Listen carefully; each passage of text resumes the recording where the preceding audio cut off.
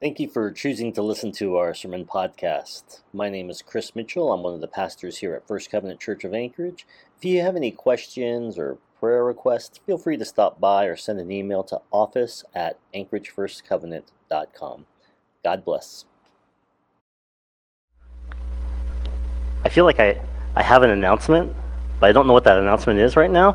But there's just something in me. I'm sure that there's something I'm supposed to tell you guys. Here, this is not what I was supposed to tell you, but just so you know, we do the cold weather shelter. We serve there 2 nights a week, or 2 nights a month, but in March, there's an extra Thursday. So we could use some more volunteers if you have some hours you're willing to give up in the middle of the night to help out at the cold weather shelter. And we need to know this in advance because there is a background check required. It's very easy. It's more for fire safety to make sure that there's somebody awake in case of fire. There's that. Also, baptisms. The baptisms were awesome. We had an elder get baptized. We had a mother get baptized. We had her son get baptized. It was really sweet. There's more to come. So if you're interested in getting baptized, let us know. This is actually not our tank. I had to borrow it because ours is buried under this much snow over there. So we borrowed somebody else's tank. But they said that we can keep it for as long as we need it. So if you are interested in baptism, please talk to Pastor Christy or myself. Also, I was just kind of thinking during the prayers, we have some tremendous, wonderful, powerful, spirit-filled women that are leading our prayers for the people. But I was like, I don't know if we've had the guy up here praying for our church for a while. So, and there's nothing wrong. So we endorse women in leadership and at all levels. But diversity is nice. Men, if there's a man who is willing to pray sometimes, maybe talk to me. We can get you in the rotation. Okay, sorry, those are all my little plugs and advertisements for things. Let's get started. Back when Jesus walked the land around Galilee, he had 2 disciples that were his brothers, James and John. And now these brothers, they're part of Jesus' inner circle, right? So them and Peter, they were kind of like the 3 disciples that were the closest. And these 2 brothers, they were kind of outspoken and brash, actually a lot like Peter because they're all fishermen. But they were so bad that Jesus called them the sons of thunder. Okay? Now, being outspoken and brash, and they did have kind of a close relationship with Jesus, they kind of got a little presumptuous. And they asked Jesus, hey, can we sit on your left and right side when you receive your glory? Which basically meant that they wanted to be like his advisors, his closest people when he became king. And they probably still thought of Jesus as like the military messiah that would overthrow the Romans and reestablish the kingdom of Israel as a sovereign nation. Now, when word got out about their questions, all the other disciples grew angry. And they started to argue. Because James and John had just asked to be made the most powerful men in Jesus' upcoming kingdom. And they wanted to be above all the other disciples. Now, I'm not sure if the disciples were arguing because each one of them wanted to be raised up, or if they were arguing because they didn't want the other people to be raised up over them. But it became divisive. And they argued so much that Jesus had called them together, and he said this to them. And this is Mark 10, 42 to 45. You know that those who are regarded as rulers of Gentiles lord it over them, and their high officials exercise authority over them. Not so with you. Instead, whoever wants to become great among you must be your servant, and whoever wants to be first must be slave of all. For even the Son of Man did not come to be served, but to serve, to give his life as a ransom for many. You see, the disciples, they didn't understand the nature of the kingdom that Jesus was ushering in. And they were stuck in thinking of how power works in this world, right? But Jesus was ushering in a new world right? A new kingdom with new values and a new way of living. Now, we're in the middle of a series on 1 Peter. And as I said before, Peter, along with the two sons of thunder, were Jesus' closest disciples. And Peter probably remembered this time when he was fighting along with everyone else for a place at Jesus' table. But he learned, all the disciples learned, that Jesus' ways were not the ways of this world. And in this kingdom, the kingdom that he is building, the last would be first, and the first would be last. Sorry, there's a little shield over the microphone, and it's missing. And so I can keep on hearing it, like when I'm breathing wrong, and it makes me feel like Darth Vader. So it's kind of distracting me. Now, as part of this series, we're reading a doxology from 1 Peter 1, 3 through 5 together. And it's written for people to recite or to sing, and it covers the main ideas from the letter. So if you're able to, please stand, and we're going to read 1 Peter 1, 3 to 5 aloud together. Praise be the God and Father of our Lord Jesus Christ. In his great mercy, he has given us new birth into a living hope through the resurrection of Jesus Christ from the dead, and into an inheritance that can never perish, spoil, or fade.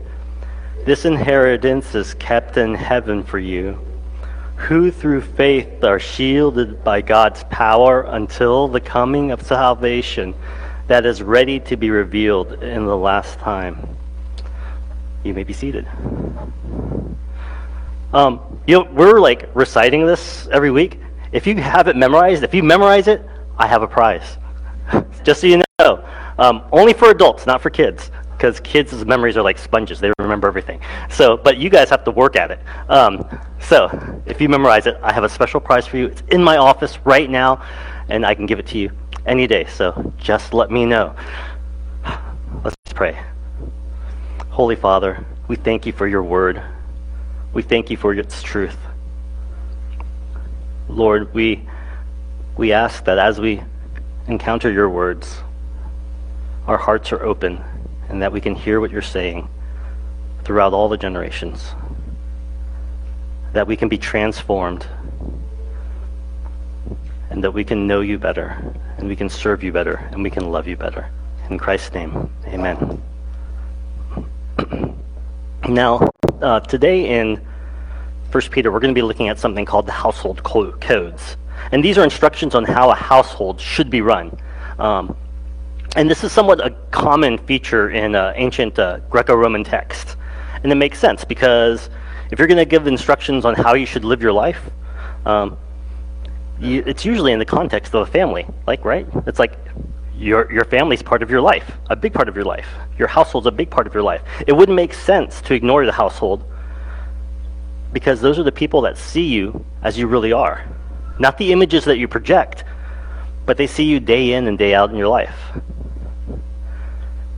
And in his letter, Peter is trying to teach Christians how to follow Christ in an unchristian world. And he was sharing what he had learned about following Jesus. And he shows us how living in out the kingdom of God and its last shall be first values could look in the world. Right? That's what he's offering here. He's offering us a vision of how those values look in the world. So we're going to go over a lot today. Just warning you. So let's just start. We're going to start at 1 Peter 2:11, and I'm going to pause at verse 17. Dear friends, I urge you as foreigners and exiles to abstain from sinful desires, which wage war against your soul.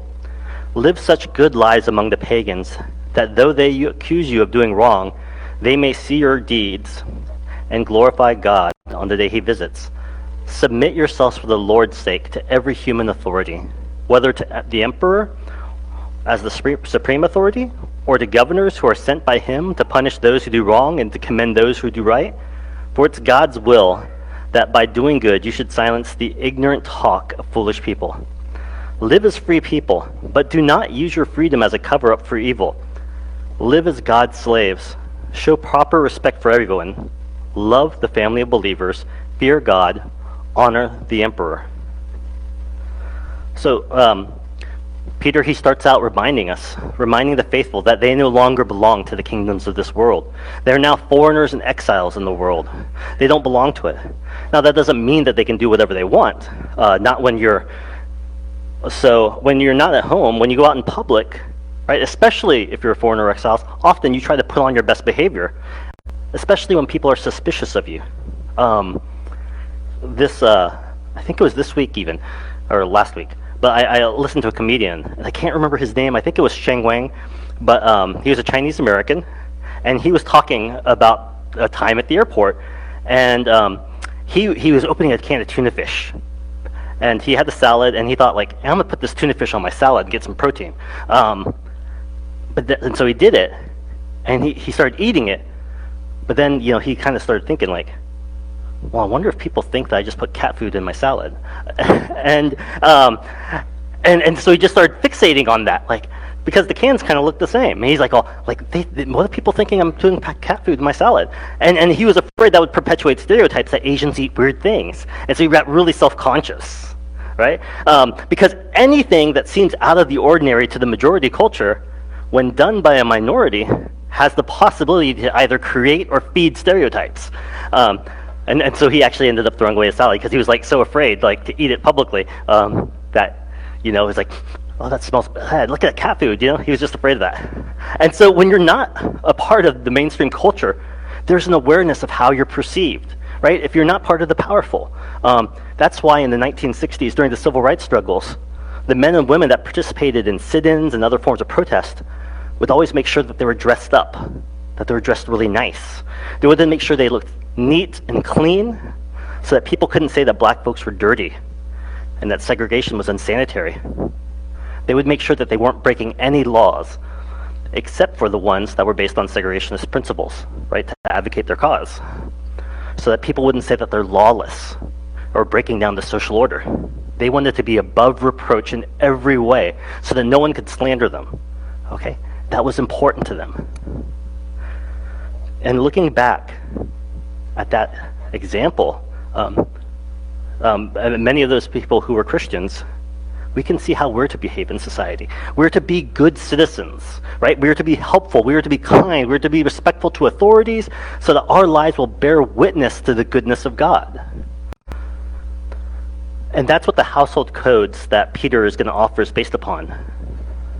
Now, Peter, he did something different to his version of these household codes, because usually the codes are addressed to the men, right? Because men rule the households, and so they're addressed to the men on how to structure their household and how to, take care of business. So the codes are more about how to use authority. And if there's anything left over, there might be a little bit something about women and wives, maybe children, but really they were addressed to men. But Peter, he starts his household codes with a group that's never addressed, with a group that actually is probably illiterate. Many of whom might be illiterate, that wouldn't be able to know what the code said. But he gave them the bulk of the instructions. He wrote to the household slaves.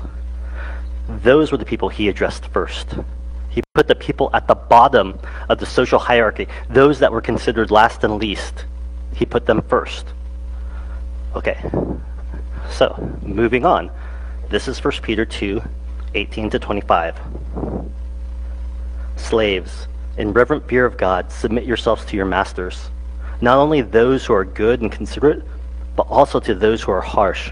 For it is commendable if someone bears up under the pain of unjust suffering, because they are conscious of God. But how is it to your credit if you receive a beating for doing wrong and endure it? But if you suffer doing good and you endure it, this is commendable to God. To this you are called because Christ suffered for you, leaving you an example that you should follow in his steps. He committed no sin, and no deceit was found in his mouth. When they hurled their insults at him, he did not retaliate. When he suffered, he made no threats. Instead, he entrusted himself to him who judges justly. He himself bore our sins in his body on the cross, so that we might die to sins and live for righteousness. By his wounds you have been healed, for you were like sheep going astray, but now you have returned to the shepherd and overseer of your souls. In this passage, Peter did something that's really, like, if you think about it, that's unimaginable. He compared slaves to Jesus. Okay, he equated slaves to Jesus, the King of Kings, to the lowest in society. And just to be clear, if you read that again, Peter does not make any endorsement of slavery. Okay, he never said slavery was good, but he was writing to a people in their own context. Okay, he wrote to people in the social situation that they were living in. Okay, he was not giving instructions on how to live in the abstract. Okay, he was saying, hey, this is the situation you're in. This is how you should be in that situation, in your reality, with what you deal with every day.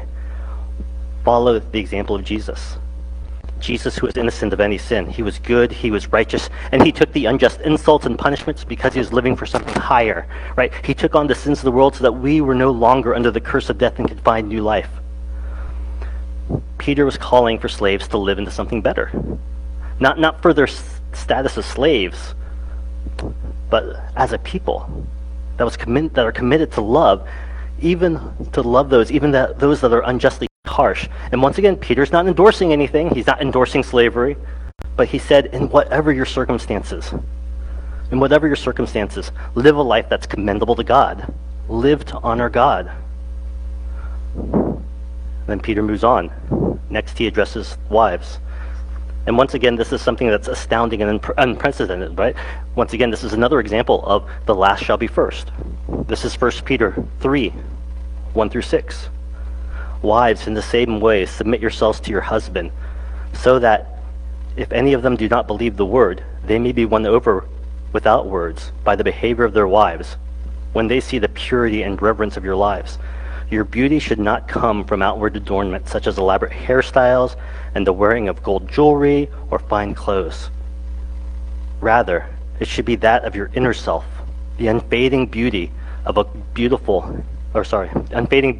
gentle and quiet spirit, which is of great worth in God's sight. For this is the way the holy women of the past, who put their hope in God, used to adorn themselves. They submitted themselves to their own husbands, like Sarah, who obeyed Abraham and called him her Lord. You are her daughters if you do what is right and do not give way to fear. Right away. Do you see what Peter did? He started his instruction with wives, telling them to submit in the same way. In the same way as he told the slaves to submit. Okay? And the slaves, he compared to Jesus. So it's going, slaves be like Jesus, wives be like slaves. And slaves are a bit closer to Jesus, but women be like slaves so that you too can be like Jesus. The principle's the same. And once again, Peter does not say that women should be subservient to men. He's not advocating patriarchy, but it was a patriarchal society. And he addressed women in the culture they were in. And look at what he's telling them to do. And some people will use these verses to try to extrapolate a dress code for women, but I don't believe that's what Peter's doing. He's saying, women, you have more advantages than slaves, right? Peter's telling the women, wives, don't use your privilege to try to earn status, right? Don't invest your money in things that increase your value, right? That increase your beauty. That's playing by the world's rules. It's saying you're only as good as you look, or more accurately, you're only as good as you look to men. Peter's telling wives, don't settle for being a trophy wife. Don't settle for that. You have a calling. Live into it. Don't be afraid of losing your status. Learn from the slaves what it means to be like Jesus. Learn from the slaves. He holds them up as the model. And now, finally at last, after he addresses those other two groups, then he addresses the men. And it's only one verse. The verses get shorter and shorter. Remember, in most other household codes, the men are told how to make their women and children and slaves to act. But here, Peter tells the slaves how to act, and he tells the women to learn from the slaves, and now he tells the men to learn from the women.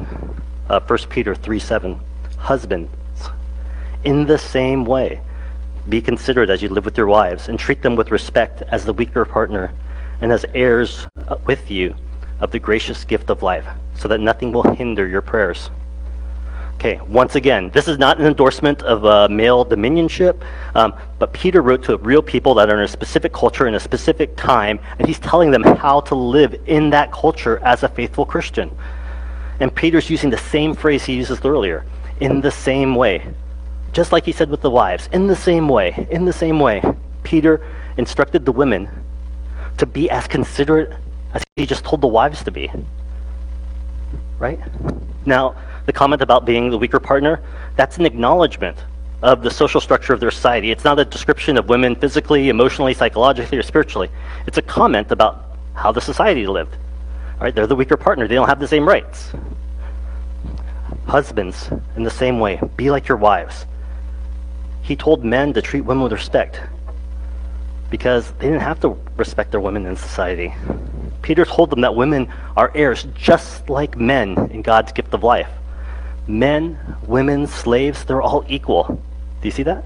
Men be like women, women be like slaves, slaves be like Jesus. No matter who you are, Jesus is the example. No matter where you're coming from in the social hierarchy, Jesus is the example. Live like Jesus. And this is a statement that no matter what your social status or gender, we all have the same call. And I want to point out that Peter adds to his instructions given to husbands, so nothing will hinder your prayers. So what does that mean? It means don't let your privilege get in the way of your relationship with God. Don't let your privilege get in the way. Okay, just because you're a man, don't be afraid to serve. Don't be afraid to humble yourself. Don't be afraid to take a lowly position. Men are used to being on top, of being the most respected, the most valued. Don't let yourselves live in that reality. Don't let any privilege or honors get in the way of living like Jesus, of being like Jesus. Humble yourself. The first will be last. The first will be last. Now, Peter's writing to people, almost 2,000 years ago. Today's society is different. But the principle is the same for all of us, no matter where we find each other. Right? Whether you have lots or whether you have little, whether you're rich or poor, whether you're Alaska Native or white or black or Asian or American Indian or Latino or a bit of this and a dash of that like me. Okay? Be like Jesus. Submit to one another in reverent love of God. That is our calling. Whatever level of privilege or advantage you have, and there are inequities and privilege and advantages amongst different people in different places, right? Be careful that your privilege does not become a stumbling block to your spiritual health. Be careful that it doesn't get in the way of your prayers, because the last will be first and the first will be last. The way of the cross is always about self-sacrifice. It's always about self-sacrifice. It's always about letting go of the values and status of this world and embracing the kingdom of God. Remember what he said in the beginning. We're called to be foreigners and exiles, using our freedom in Christ to embrace the values of Jesus' kingdom while still living in this one. This world, no matter whether it was in Jesus' time or today, it's all about advancing our own self-interest, right? And it's your self-interest as a person, or your self-interest as a member of your family, or your self-interest as a nation, or your self-interest as an ethnic group, or your self-interest as a gender, whatever. But that's not the way of Jesus. The way for Jesus is to serve one another, to advocate for one another, to support one another, to love the other, to give away any advantage that we might have in order to advance the cause of those who do not have the same privileges, to put into practice the cross and its last will be first kingdom values. Right? We pray that every Sunday, on earth as it is in heaven. So what does that mean? What does that mean in your context? In your real life context, if Peter was writing to you, what would he say? What is he saying about how your house is run? Right? What privileges or advantages do you have that might get in the way? Are you using them to honor the least of these? Right? What about your last paycheck? Get specific. How does that reflect Jesus' values? And I'm not talking about giving money to the church. But yeah, you should tithe and all that stuff. But how are you investing in God's kingdom? Not just in the church, but in all the other ways, in all the other areas. How are you investing in the people of God? How are you investing in the service of God? How are you investing in the work of God right? Because people, we're not called to the cross in abstract. It's not an abstract calling. We're called in our daily life to live like Jesus. And praise be to God, it's not too late to change, because Jesus doesn't offer guilt, right? Guilt says that you failed and you'll never live up to what God called you to. Jesus offers us repentance. And repentance says, I know I have failed. I have fallen short. God, turn my life around so I can do better and be better. And trusting that God will help. Right? That's what God offers. That's a lot. Let's pray. Holy Father, Lord, teach us. Teach us to repent. Teach us to turn our ways around. Teach us to turn our lives around. Teach us how to love you, not in the abstract, but in our real lives. With our time, with our real time, with our real pocketbooks, with our real efforts. And teach us how to make your kingdom real. Teach us how to live out your values, how to deny ourselves, how to serve one another, how to advocate for one another, how to speak up for one another. Teach us, O Lord, and humble us. In Christ's name, amen. Worship team.